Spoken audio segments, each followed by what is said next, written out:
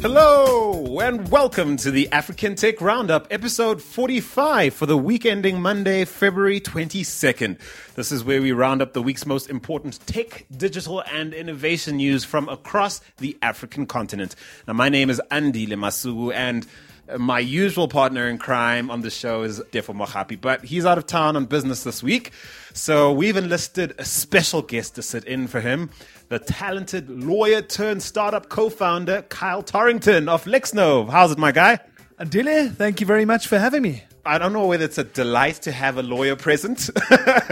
Most say it is until I slide the rates card across to them. Then it becomes a little bit of a nightmare for most people. Well, thankfully, folks, he won't be billing us by the minute. I won't? You better not. Now, I'll ask you to tell us a little more about yourself in a bit, and I'm especially looking forward to hearing your views on some of the more high-profile legal issues we've been covering in the last quarter. You know, the stuff that's been impacting Africa's digital tech and innovation scene. Now, that's all coming up after the news. Now, if you, like Kyle, are joining us for the very first time, head on straight to africantechroundup.com, and there you'll find all our previous episodes. And do, of course, follow us on Twitter and Instagram for useful news updates and candid commentary. We promise. Our handle on both platforms is at African Roundup. Can't wait to hear from you. You can also find us on Facebook at facebook.com/African Tech Roundup. But before we go any further, this episode of the African Tech Roundup is brought to you by Audible. Get a free audiobook download and a 30-day free trial at audibletrial.com/African Tech with over 180,000 titles to choose from for your iPhone, Android, or MP3 player.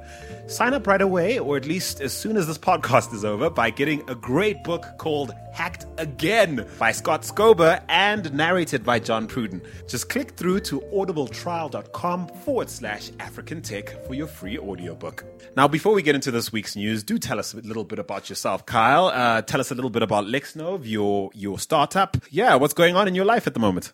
Thank you.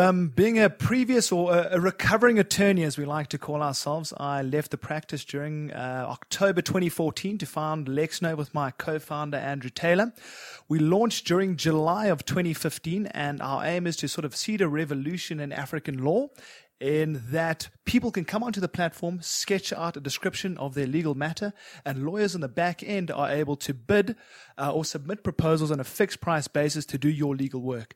The client can then choose which attorney best suits him based on previous ratings and reviews, legal pedigree, where they're located, the cost, and the whole matter is then done on our online ecosystem. So it's very, very different to the uncertainty created by hourly billing rates, and it's a whole new approach to law, and it's something that hasn't been tackled through an online platform until now, which we're very, very proud of. It's sort of like, correct me if I'm wrong, the Uber of legal services. It's a combination, I would say, of both Uber for legal services as well as Elance for legal services. Elance is very much, it's a site premised on a bidding service where most people can use guys located in other countries to do work. Obviously, with legal services and other professional services, you require someone with local knowledge who can help you, and that simply isn't the case with Elance. And obviously, Uber, you're unfortunately going to get a driver, not a lawyer at the end of the day. So that's not going to help. Well, I know you guys are basically specialized in South African law for the moment. Do you have any plans to expand to other areas of Africa where a lot of our listeners are listening to us? Yeah, we do. We've got no time frame in mind at this point, but we want to get through into the Kenyas, the Nigerias, etc., where there are some great sort of bustling economies. But we're looking to first win over the South African market before looking to spread our wings, because if you can't win over your own market, it's going to be very hard to win over markets that you aren't entirely familiar with. Well, the one thing you do keep an eye on is legal trends across the continent, and we're really hoping to sort of get your perspectives on a lot of the interesting things that have been happening this in the last quarter. Has been insane for our ecosystem. And for the moment, though, let's get into the news. Yeah, you ready? Oh, yes, I'm ready. All right, if you have anything to add or want to throw in as I go along, you feel free, yeah? Okay, let's shoot. Go ahead. All right. Well, this week we start with some good news. Among the worthy CSI initiatives that tech giant Samsung has recently announced is one that we particularly dig. Now, Samsung is planning to launch solar-powered digital villages in Kenya, Ethiopia, and Tanzania. Well done, Samsung. Now, according to the World Bank, Sub-Saharan Africa accounts for more than 50% of all the out-of-school children worldwide. Now, I had no idea things were that dire in our part of the world. And of course, this affects people, children's future employment opportunities. And Samsung is stepping in going, at the heart of the very least, a modern child needs to know and be ready to face the world with is digital competencies. And so they'll be, sending out shipping containers, all over Kenya, Ethiopia, and Tanzania. And the digital villages they expect will be similar to Kenya's Pasha centers, and they'll focus on meeting the challenges that underserved rural communities are facing in terms of accessing ICT and related infrastructure. Very interesting. I'd like to know how much of this has been as a result many years ago of Solar City investing in solar and dropping the cost to a point where other companies can leverage off it and put it into African countries. I think it's very interesting. I might be completely misled in that belief, but it would be quite interesting and it is quite interesting noting the catalyst since Solar City have got such a reputation, how these solar projects have tended to steamroll since the implementation or since the founding of Solar City. Absolutely. And then big stars like Akon with his Lighting Up Africa initiative. I can't remember what it's called, but people like him really bringing attention to, doing practical things to help Africa out. When I say helping Africa out, I mean that I say that very carefully because in many cases, Africa is doing just fine without these things. And often companies just use this as a, sort of glorified PR. Samsung, we're watching you. We hope you're actually making a difference here. And please let us know if you're in Kenya, Ethiopia, or indeed in Tanzania, whether these containers are in fact making a difference. Now, moving on to our next story. Again, an interesting story involving solar, but in Kenya this time, where a Kenyan solar consumer tech firm called M-Kopa is creating quite a buzz at the moment following the launch of their latest product offering. Now, they've just launched a 16-inch solar-powered digital television, which costs just over $530. This is dope. Very interesting. I don't know whether or not I believe this just yet. I'm sure it is in fact believable, but I do know that I have a solar-powered cell phone charger, and I don't think it's ever worked. So the ability to power a 16-inch TV, I would love to see that. I really, really would. Look, among other things, M-Kopa originally distributed solar lighting kits across East African homes, solar kits which included charging kits for digital devices, as well as basic lighting for a small home. And they were charging people as little as 50 cents, or they continue to charge people as little as 50 cents a day for these kits. And now they're saying, listen, continue your subscription with us and we'll roll in a television for you. And they're making this available through their hundreds of dealers in Kenya, Tanzania, and Uganda. Like you say, I can't speak for the technology, but certainly a lot of excitement coming out of the Eastern African region around this. Please let us know if you've bought one or if you've used one and how well it works. How much sunlight does it need? On a rainy day, when you tend to sit inside, can you watch it on a rainy day?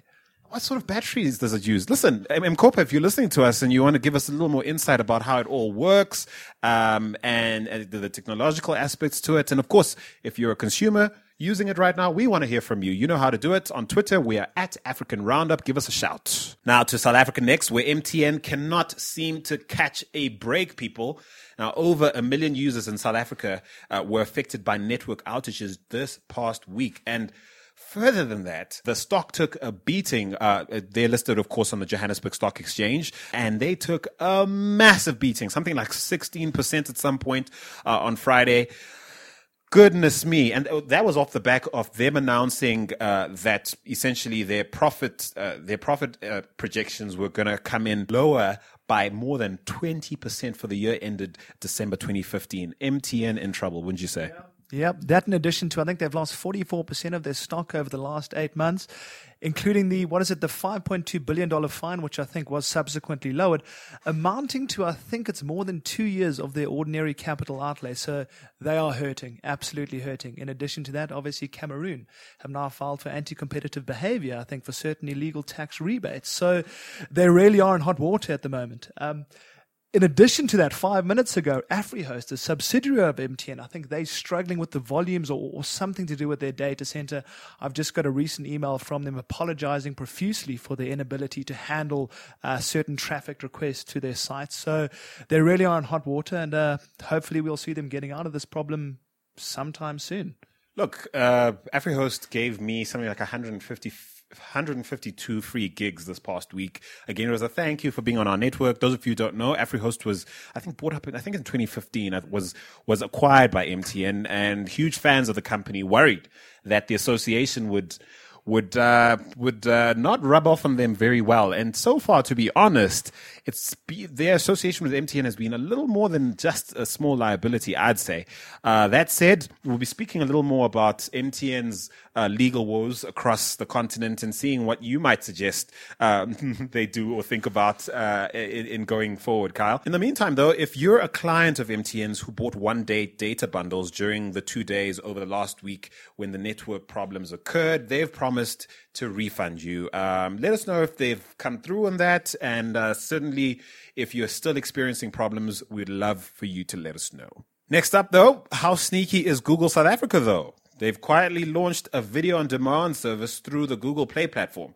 Now, this comes as a surprise, given how only 2 months ago they launched their music streaming service on Google Play Music in South Africa. And they've since offered subscribers access to something like 35 million songs using the service. And that includes a huge catalog of South African music, which was a really good move in capturing the local market, all for less than $4 a month. How do you think they're making money? Well, apart from their massive revenue they make on search, I don't think they've got too many other worries. I think they can experiment in so many different areas and not be afraid to make a loss. I'm listening to a book on Audible at the moment called In the Plex, and it amazes me how they've gone so far from their core business of search into just being able to afford research and development in every other aspect. I mean, it's absolutely amazing.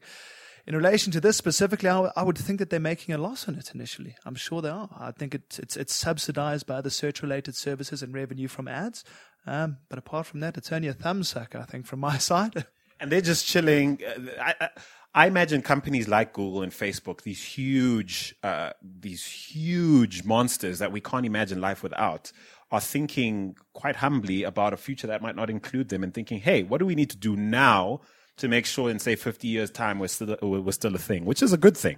Yeah, I think obviously with most tech companies, I think they're looking to no longer have all their eggs in one basket. Look how easily a legacy internet company can be upended. I don't know if you recall Excite, and AltaVista, the search engines prior to Google. They didn't have that foresight. They kept all their eggs in one basket, and where are they now? They're nowhere. They don't exist anymore. The fact that I don't even remember them is testament to that fact. I think indeed. So yeah, listen, if you're in any one of these countries, now listen out. If you're in Angola, Benin, Botswana, Gabon, Ivory Coast, Cote d'Ivoire, Mali, Malta, Mauritius, Namibia, Niger, Rwanda, Senegal, South Africa, Tanzania, Togo, Uganda, Zambia, or Zimbabwe, oddly, Nigeria and Kenya are not in this list, which is crazy. That'd be it'd be interesting to be a fly on the wall of the boardroom of Google to figure out why they left out Nigeria and Kenya. I wonder if it's also in relation to the Kenyan dispute or how they want to treat Netflix. Does that feed into this whole Google video on demand streaming service? I don't know. It may just. It's possible that they let Netflix go see, and they're like, "Ooh, thank you so much for being our guinea pigs." There must be. I mean, why else would you leave Kenya out, man? I wouldn't know. I honestly wouldn't know. It has to be something with the regulation. It has to be that there's a bigger player in the market, being Netflix, a slightly more established player, or it could well be the regulators trying to see how they're going to treat it. Are they going to regulate it? Are they going to be allowed to sort of act with carte blanche in the company? I don't know. I think time will only tell. Oh, well, in any case, if you're in any of the African countries I listed, you can access Google Play Movies right now.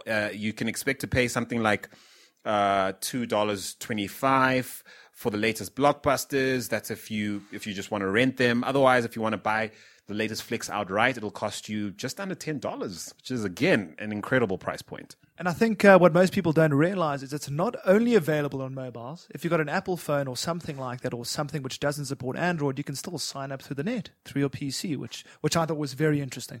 This is brilliant. Smart move, Google. Let's see how well they do, but not to be outdone. Kenya's Jamii Telecoms has launched a VOD subscription service called Fiber TV, and it comes with an Android box. Now, this is a little different. This is more a hardware play because they've come out saying, we're not in it for the content. We're just here to enable you to have your favorite subscriptions available anytime you like. So take your pick: Netflix, Google Movies, Hulu Plus, Kodi, Cloud TV. You can do it all.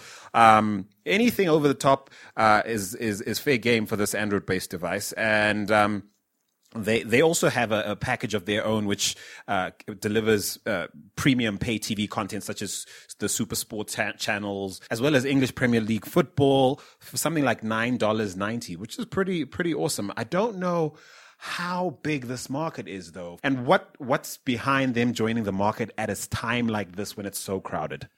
And I think it's a good move. They've taken a slightly different play on it. They are providing the infrastructure, and that's the natural barrier to entry to all your Showmaxes, to all your Netflix, is that, it's all well and good wanting the service, but if you've got a 1 meg line, you can't watch it. So by providing everything, I think that gives them a great advantage into the system. And I quite like the play on words there. Fiber, I think it's Fiber TV.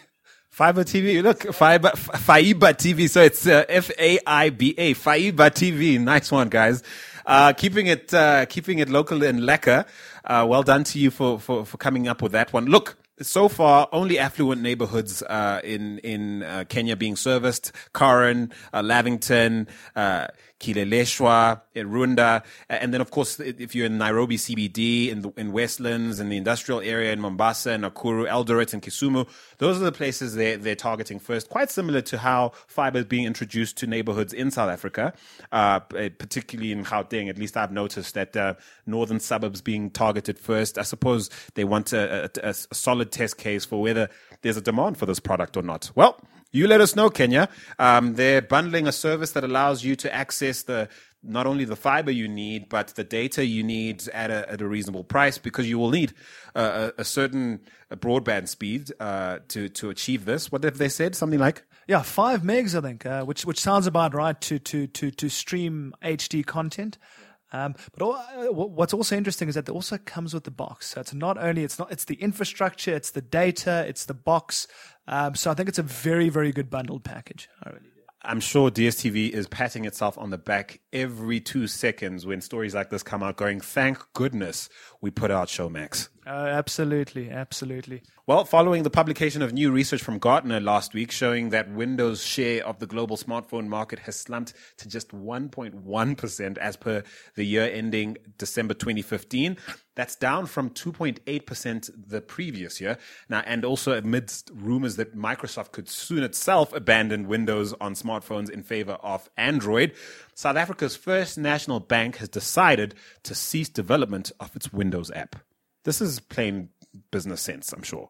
Absolutely. I mean, it looks like they've given up on the game already. I mean, they've resorted now to launching apps on the various stores anyway. So they're a software company. They must stick to software. I mean, hardware related, they are dealing with something that they're not accustomed to deal with. So keep with what they know, and I think they've already realized that. I suppose they're trying to innovate broadly, like their counterparts in other parts of tech, Google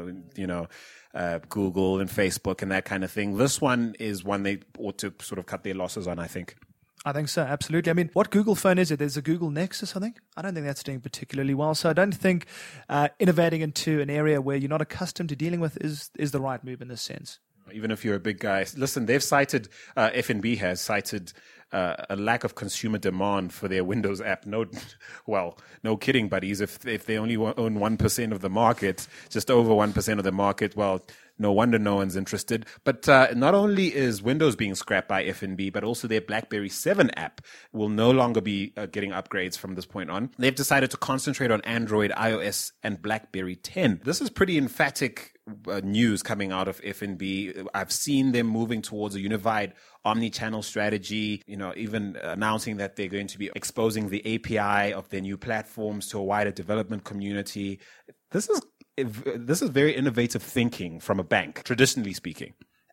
Has a bank ever opened up the API? I mean, I think that the prospect for innovation and leveraging off that, I mean, is endless. I think it's down to the imagination at the end of the day with what you can do with that. So, as FNB has always done, they've been ahead of the market. They're so innovative. I think it's a great move by them. Well, yes, don't get too excited, developers, because they have said there's limited scope for exposing their API, and it's not just for anybody. They will be looking to play with big name brands initially, but still, encouraging news coming out of a bank. And we know that industry is not one for innovation, at least not until they have to. So well done to you, FNB. Now, staying with South Africa, cellular service provider Glocel announced last week that they had acquired Altec Autopage's Cell C subscriber base for an undisclosed sum. I hate it when they do that and not tell us what the deal's worth. This follows the deal being greenlit by the Competition Commission in South Africa. Now, Cell C later put out a statement of its own saying that Glocel had only been appointed as, quote, a new service agent, which will service the customers being transferred from Autopage to Cell C. Now, I guess someone didn't read the fine print properly over at Glocel and understand what in fact they were buying. I've got no knowledge of this transaction. He's like, as soon as I said the word legal, he's like, nope. What you might remember us talking about some weeks ago, or at least months ago, is the fact that MTN and Vodacom acquired their respective databases from Autopage. And this is after Autopage's parent company, Altron, decided to buy out completely of the mobile service provider market last year. So the past year has been pretty tricky for Altron. They basically admitted defeat when it came to the Altec node, which was a huge disaster. Now it seems they're flogging Autopage for parts. It's rough out here. The Altec node is only in the market for what, a year? A year was enough to hemorrhage significant sums. It really should have been nipped in the bud a lot sooner. I think so, but I think, to be honest with you, I think someone's going to win that market. I don't think that market's dead at all. We've all seen these bundled packages coming out with these specific nodes that have Netflix and whatnot on them. So to be honest, I think they bowed out of it prematurely. Also at a time when, especially in South Africa, when all the neighborhoods are starting to get fiber now that are able to support platforms like the Altec nodes. So yes, it might have been hemorrhaging, but I think they bowed out a little bit too early. Well, it remains to be seen. Certainly the databases they've built through subsidiaries like Autopage being significantly valuable. Perhaps it's a function of just not knowing how to sweat those assets. And, back in the hands of MTN, Vodacom, and Cell C respectively, as it turns out. Let's see how it goes from here. Our final news story, and easily the biggest story of the week, comes out of Uganda. Now, we all know the country's most closely contested elections in decades took place this past week, and it pitted the incumbent Yoweri Museveni, who has ruled the country for almost 3 decades, against 7 other candidates, including his ex-doctor and former prime minister. Now, in a shocking move, Uganda's government instructed local broadcasters and mobile networks to block access to social media platforms like Twitter and Facebook on the day of the election. What would happen if that happened here in South Africa, do you think, Kyle? I think there'd be a huge uproar, but I understand the logic behind it, and this is why polls and whatnot are banned in the UK as opposed to the US, where you got some sort of idea of where the standings are between the different presidential candidates. And something like this could potentially influence who you vote for. So I understand the logic, but from a freedom of expression point of view, it doesn't make much sense. You're bringing up something interesting that we might as well start talking with now, because this is really the springboard into our discussion this week, where we're going to be going through a lot of the legal issues, at least some of the more important legal issues we've come across in covering tech on the continent in the last quarter. Something you're saying implies to me that democracy does have limits, and different countries do have to determine those limits for themselves. And this is not an outright human right violation by any means, do you think? It isn't, but if you look at human rights violations and this is specifically with regard to the South African Constitution, you can violate or infringe on human rights provided there is what's known as a justifiable limitation, and that is Section 36 of the Constitution. If based on a balance of those two competing factors, it is decided that it's justifiably limited. Initially, in terms of the right to life, the right to freedom of expression, that is where it can be justifiably limited, where, for example, it tends to defame someone. That's a balance of the right to freedom of expression versus unjustifiably encroaching on someone's dignity. I suppose hate speech is another example where, technically you have the right to say anything you like. However, if in the case of South Africa, certainly if you spew hate speech, it's prosecutable. Absolutely, absolutely. Speaking on the social media debate, in a TV interview, Mr. Museveni has been quoted as saying that some people misuse those pathways and use them to tell lies, and all he wants is for them to be used right and for them to be used properly. I guess that's just up for interpretation is the problem. I suppose coming from someone who's ruled for nearly 30 years, it's being argued now that for the first time since he came to power, this is the first time he's actually at risk of losing power, and not because he doesn't have a comfortable lead over his nearest rival, but because the winning candidate in Uganda, apparently by law, needs to secure more than 50% of the vote to avoid a runoff with the second-ranked contender, which is something Museveni, no doubt, would want to avoid at all costs. Now, that's a case made for why he might want to block social media. It isn't given that that's the reason. It could very well be he has very strong and defensible reasons like you've just described in the UK. Yeah, I think also most people tend to favor the underdog, and I think that'll really come across on social media platforms, and through that would result in possible influencing of voters, which could eventually result in him possibly losing the election. So yes, I can see his point of view, but I certainly don't think it's justifiable, to be honest with you. And of course, America's brand of democracy says that influence as much as you can. There are brands of democracy around the world where we want to limit influence in order for people to make up their minds on their own without it. And I guess countries get to choose for themselves. In this case, many journalists, activists, and regular citizens did spend Thursday, Friday, and even into the weekend circulating ways people could access social media via VPN services like Tunnelbar. As at the time of the recording of this podcast, the results haven't been released, but I'm guessing that Mr. Museveni will have been declared the winner by the time you listen to this. That said, there's another question that pops into my mind. Civil disobedience, which essentially this is. If the government pronounces a ban on social media, and even someone like the former Prime Minister Amama Mbabazi, who himself on Twitter encouraged people to go and get VPN so that they could participate on social media, essentially encouraging civil disobedience. This is weird territory, man, isn't it? I think so, absolutely. I think through the use of VPNs, I don't think you're going to get many people who even know how to sign up for VPN. So to be honest with you, I don't think it'll be a statistically significant number of people who will be able to make an influence through that. But you know what? Try what you can. But encouraging civil disobedience, you know what? I don't think it goes that far because people are used to and have a right, I feel, to have access to Facebook and Twitter. So you know what? Rather just give them access to something that they're accustomed to having access to. It's not like you're telling them to go out and rage a street war or something to that effect. I see. Now, what do you feel Twitter's role or Facebook's role should be in a debate like this? Twitter, of course, released a statement on Twitter, so predictably, saying that they were aware of users reporting blocked access to their platform. But is that enough? I mean, surely as a major platform like Twitter, like Facebook, you should be in a position to perhaps demand that governments behave in a certain way in order for you to, comfortably operate in their countries. Yeah, well, I think they can kick and scream as much as they want, but where has it got them in terms of China or North Korea in terms of getting into those countries? Kicking and screaming hasn't worked in the past, to the best of my knowledge. So I don't think it'll do much here. And now this story provides the perfect segue for us to discuss some of the other high-profile legal matters that have rocked our world in the last 3 to 6 months. At least that's our world with regards to digital tech and innovation. Now, in broad strokes, I'm going to ask you, Carl, to give me, a sense of the type of legal considerations, one might make if they were involved in the following situation. So we'll start easy. Easy being what? I presume MTN.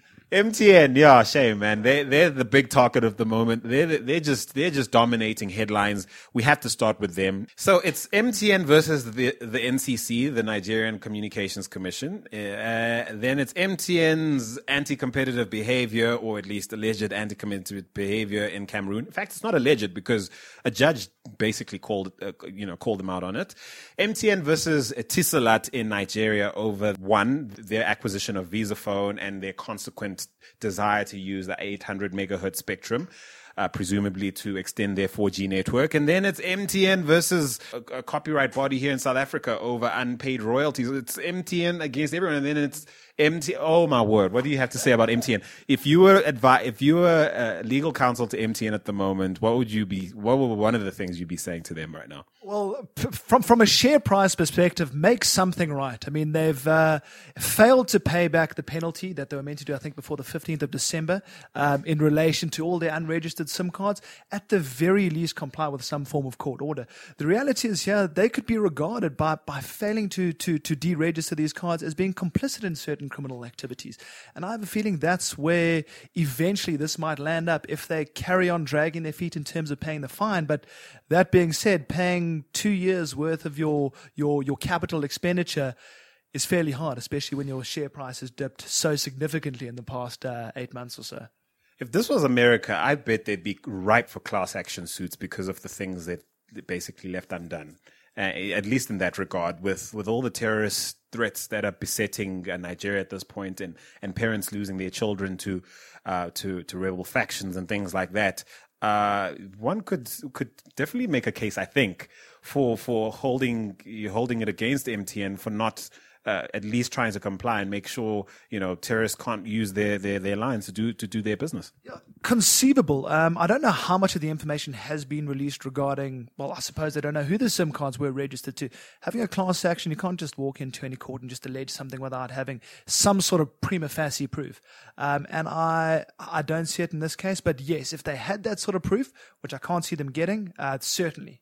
Definitely. Apart from that, criminal actions, I mean, this is something that would warrant possibly piercing the corporate veil, which means you can go after the directors of MTN, being that they were complicit and failed to comply with their fiduciary duties towards the company, and nail them for being essentially complicit in what has been alleged to be criminal activities, such as some of those SIM cards being used for Boko Haram militants, which is terrifying to say the least.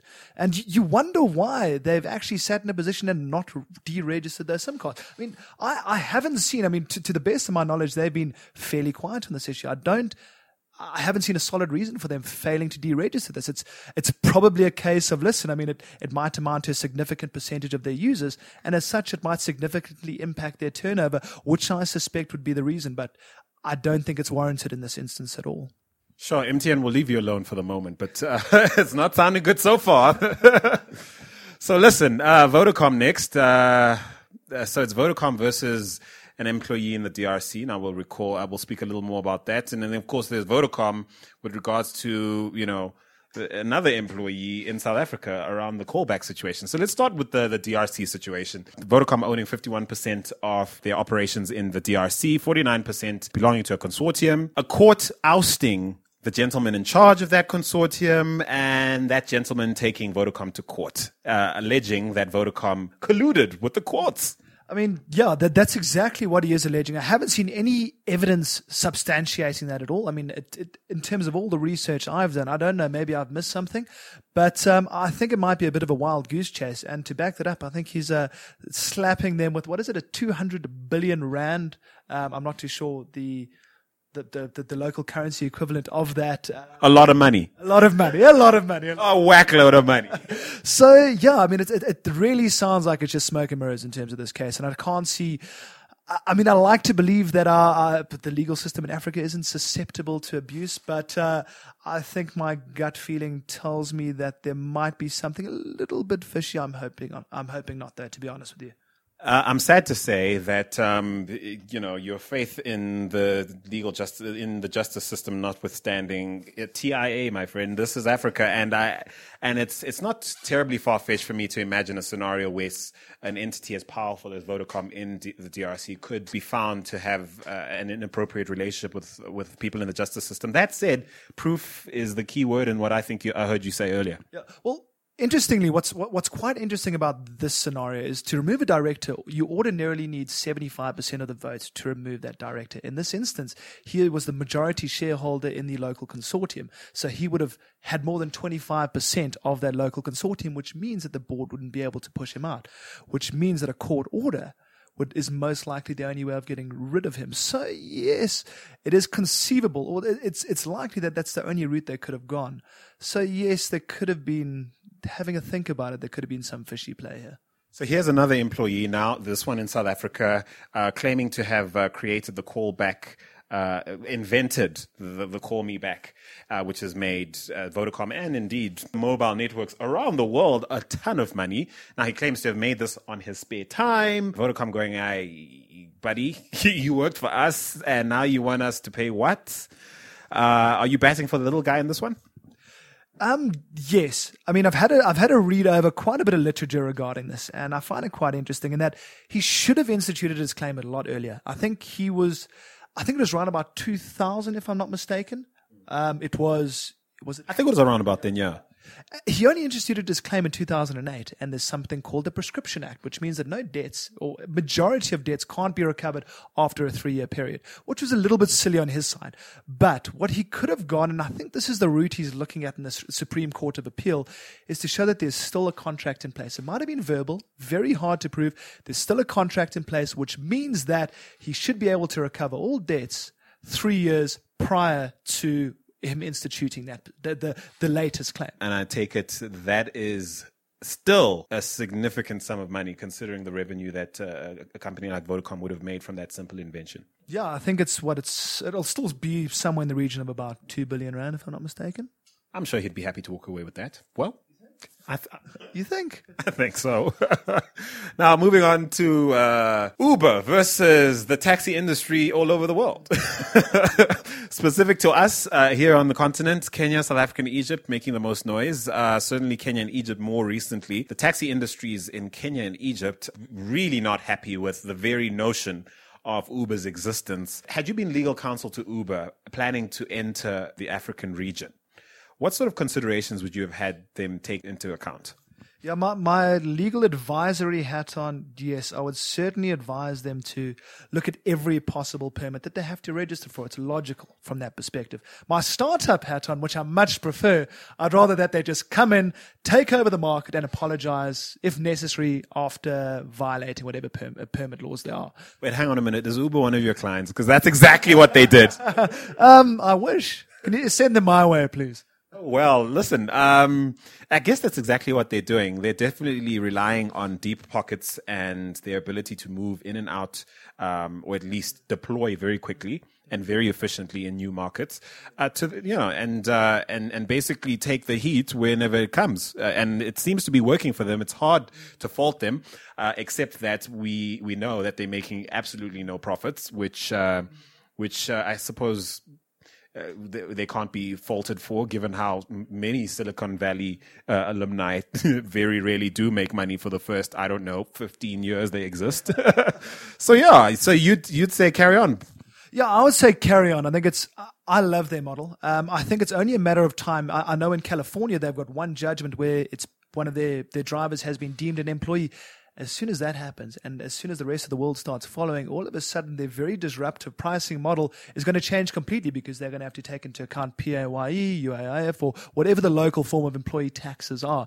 And that'll considerably change their pricing point in relation to where they are versus the other taxis in the industry, which will be very, very interesting. So advise the taxi industries, at least the organized associations within South Africa and Egypt and Kenya. Imagine for a moment you're advising them as to how to survive the onslaught of technology on their legacy business, and how to negotiate or perhaps learn to work with the likes of Uber if they're going to be part of the future.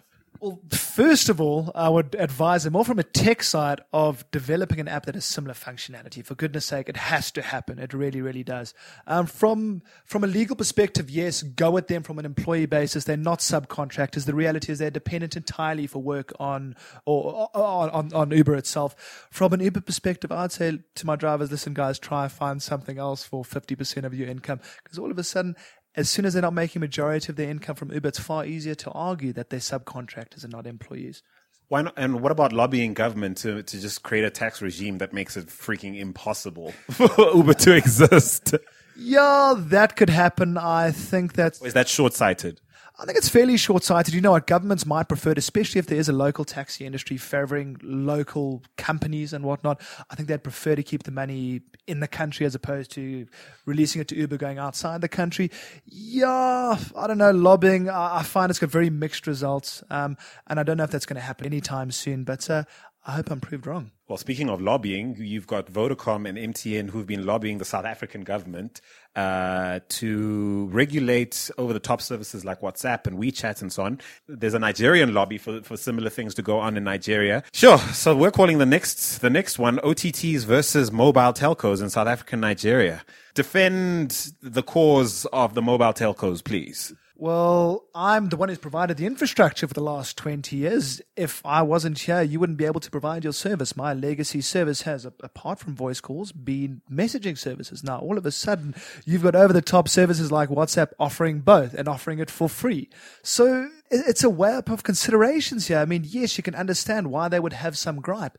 But the reality is, and this is more from WhatsApp's point of view, is data is still being used regardless. WhatsApp doesn't provide the data. So yes, you might lose on the markups you would make on phone calls and messaging services. But at the end of the day, data is being used and more data can be consumed relative to the amount that would otherwise be used through messages and voice calls. And let's be honest, voice call revenue is taking a nosedive and you guys are feeling the pinch. You're struggling to sweat your infrastructure and let's be honest, your leadership is trying to please shareholders in the short term. You're not thinking far enough, guys. This is me speaking for the OTTs.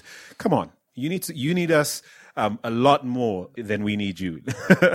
Yeah, absolutely. Well, now I know very little about this, but it's really exciting because some interesting ideas taken from the American experience, at least the United States of America and their experience in terms of growing the tech startup scene, are now being introduced into the South African market by incentivizing its growth through interesting tax law. Yeah, since I think it is August 2009, you have what are known as Section 12J companies. They're essentially venture capital companies where all the money that they invest into small startups, qualifying companies, they get as a tax rebate. So it's a very interesting tax relief structure to try promote and incentivize the investment in small businesses, because traditionally our VC market is so naive or so reluctant to invest in early stage startups. I read quite an interesting article probably about it was maybe about 3 years ago, where I think with the South African VC landscape, we're in the top 10% of VC investment for bigger companies. But in respect of small startups, we know we're on the radar. So there's a lot of funding available, but it certainly isn't going towards startups. So these tax relief or tax incentive programs, I think, are really going to change the game. And I think Knife Capital has pioneered that here in South Africa, which has been really, really interesting. And we're actually in the process of helping out one of our LexNove clients to register a 12J company. It's very much in its infancy. Not many people know about it. There's only a handful of these companies in the country, but I think it could really change the playing field in the future. Is this something that major startup hubs on the continent, Lagos, Tunis, Nairobi, Cairo, could this become a competitive edge for the startup scene in Cape Town, in Johannesburg, do you think, against our brothers up north? You know, certainly. I think everyone goes to where the funding is. That's the natural magnet to Silicon Valley, for example. So if we create a natural magnet here, or whoever in Africa creates a natural magnet, yes.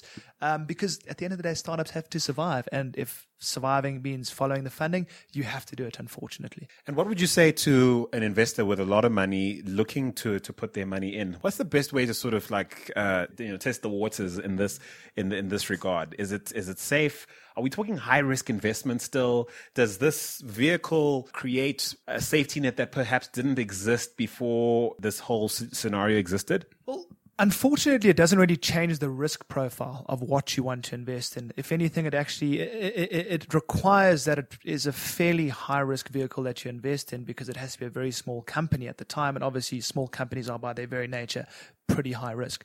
There are certain barriers or ceilings at the end of the day. I think it's if you invest more than 18 million rand in any given fund, then unfortunately the commission can take away your Section 12J status. So yeah, high risk, yes. Unfortunately, it doesn't change much on that perspective. but they really are gunning at the tax relief, and they're hoping that saving of whatever it is, around about 28% in investments like that, will really spur investment. I suppose on the part of South African government, scale is just as important to them. They're not trying to create an elite club of investment here. They really are trying to incentivize as many investors to invest in as many promising small ventures as possible, as opposed to lots of investors pouring little bits of money into one big idea. So, yeah, I think it supports both sides of the, if you can call it a double-sided marketplace. There's small VCs that can't invest more than, I think it's 80 million rand, I stand to be corrected, and small companies. So it's going to try to spur the growth on both sides of the platform, which is very interesting. Instead of relying on your enterprise development spend of big corporates to trickle down, although they've got their own sort of ED points and rewards that they have, it is a slightly different structure to that. So it remains to be seen how well it will work, because there's not a statistically significant number as yet, but I think it's a very interesting vehicle. Okay, wow, we've been talking a while, but I think I've been having fun. So one more with the Legal Eagle. So I want your thoughts on the freebasics.org situation, this net neutrality debate. We spoke about it at length last week, since we won't go into the nitty-gritties as much. I have a very simple question. India's banned it. Quite a few African nations, at least 11 or 12 are basically loving it. What's your take with regards to stopping companies like Facebook offering internet light opportunities for people who might never access the internet at all? And is there an argument for using philosophical or idealistic reasons for preventing companies like them for doing what seems to be at least some good? Well, I think, okay, there are two sides of the coin here. Yes, it's great to give access to a portion of the internet that people would otherwise not have. That is great. But obviously, it's a restricted form of access. Net neutrality seems to be, or it really is the premise of the internet. The internet is, by its very nature, probably one of the most open and democratic platforms in history. From a legal perspective, I mean, there is the argument once, for example, let's say the freebasics.org garners, let's say 60% of the population, all of a sudden you're going to have Competition Commission triggers that come into play. Are they now dominant in that specific market, and hence wouldn't be able to invest in further infrastructure or further partnerships that would increase its dominance? So that's, I mean, it's very much in its infancy. Personally, I feel that some form of internet is better than no internet, and I do feel that the Google Loon project at some stage will allow, to the best of my knowledge, a free full version of the internet anyway. Here's a quick test. Assuming Free Basics rolls out all over the continent, and one of the free rated services as part of that project is legal services, except it's not LexNova. It's someone else. Doesn't that instantly demonstrate the danger of permitting it to start with, given their ability to, as you say, over time, develop a monopolistic, position? Sure. I do feel there are different sort of standards or different sort of levels in how they could implement it. If it is just Facebook, implemented by Facebook, I think that's far easily argued or justified. If it's Facebook with a select number of other partnerships, I think then people would kick and scream. Which it is. Yeah. I think people will kick and scream then. Basically, it's Facebook and its homies. There's a beautifully little walled garden, and Facebook and friends get to play, and everyone else must stay outside. And yeah, I personally find it problematic. That said, I'm not in a remote part of the continent without internet access and all the amazing things it can bring me. So yeah, I guess it's not cut and dry. Yeah. No, it isn't. But I think Wikipedia and whatnot being bundled in there, reference type services, I don't think anyone can argue with. I don't think you'll find the likes of Amazon kicking and screaming because Wikipedia has been allowed on the platform. I really don't, because that really is providing a great resource to the company. I suppose then the other argument is Facebook is inherently a for-profit venture. And that part of its inherent strategy is to keep as many people, or recruit and keep as many people in its ecosystem for as long as possible. And presumably this is part of their strategy to do that. And indirectly, call it what you want, non-profit or not, Free Basics is part of a for-profit strategy for Facebook to stay alive and make significant profits over time. They will say that, but they'll justify it on the basis of the users in the country accessing it and using it for free, with a very small percentage in the first world or third world countries that can afford it paying for the service, and that's surely how they'll justify it. Well, all I can say is we're watching y'all. We're watching y'all. We're not going to let this one drop. Listen, we'd love to have your take on all the issues we've discussed, any of the issues we've discussed. We thought a roundup was required, a roundup within a roundup, the roundup on the African Tech Roundup, courtesy of Lexnov and Kyle here, who's one half of the incredible team over at Lexnov. Now, do you disagree or agree with our perspectives? Well, let us know. Perhaps you have a question for Kyle or his co-founding partner, Andrew Taylor. We'll no doubt have them back on the show sometime in the future. That has to happen. But listen, have your say. Get in touch with us. On Twitter, we're at African Roundup. Drop us an email on hello@africantechroundup.com.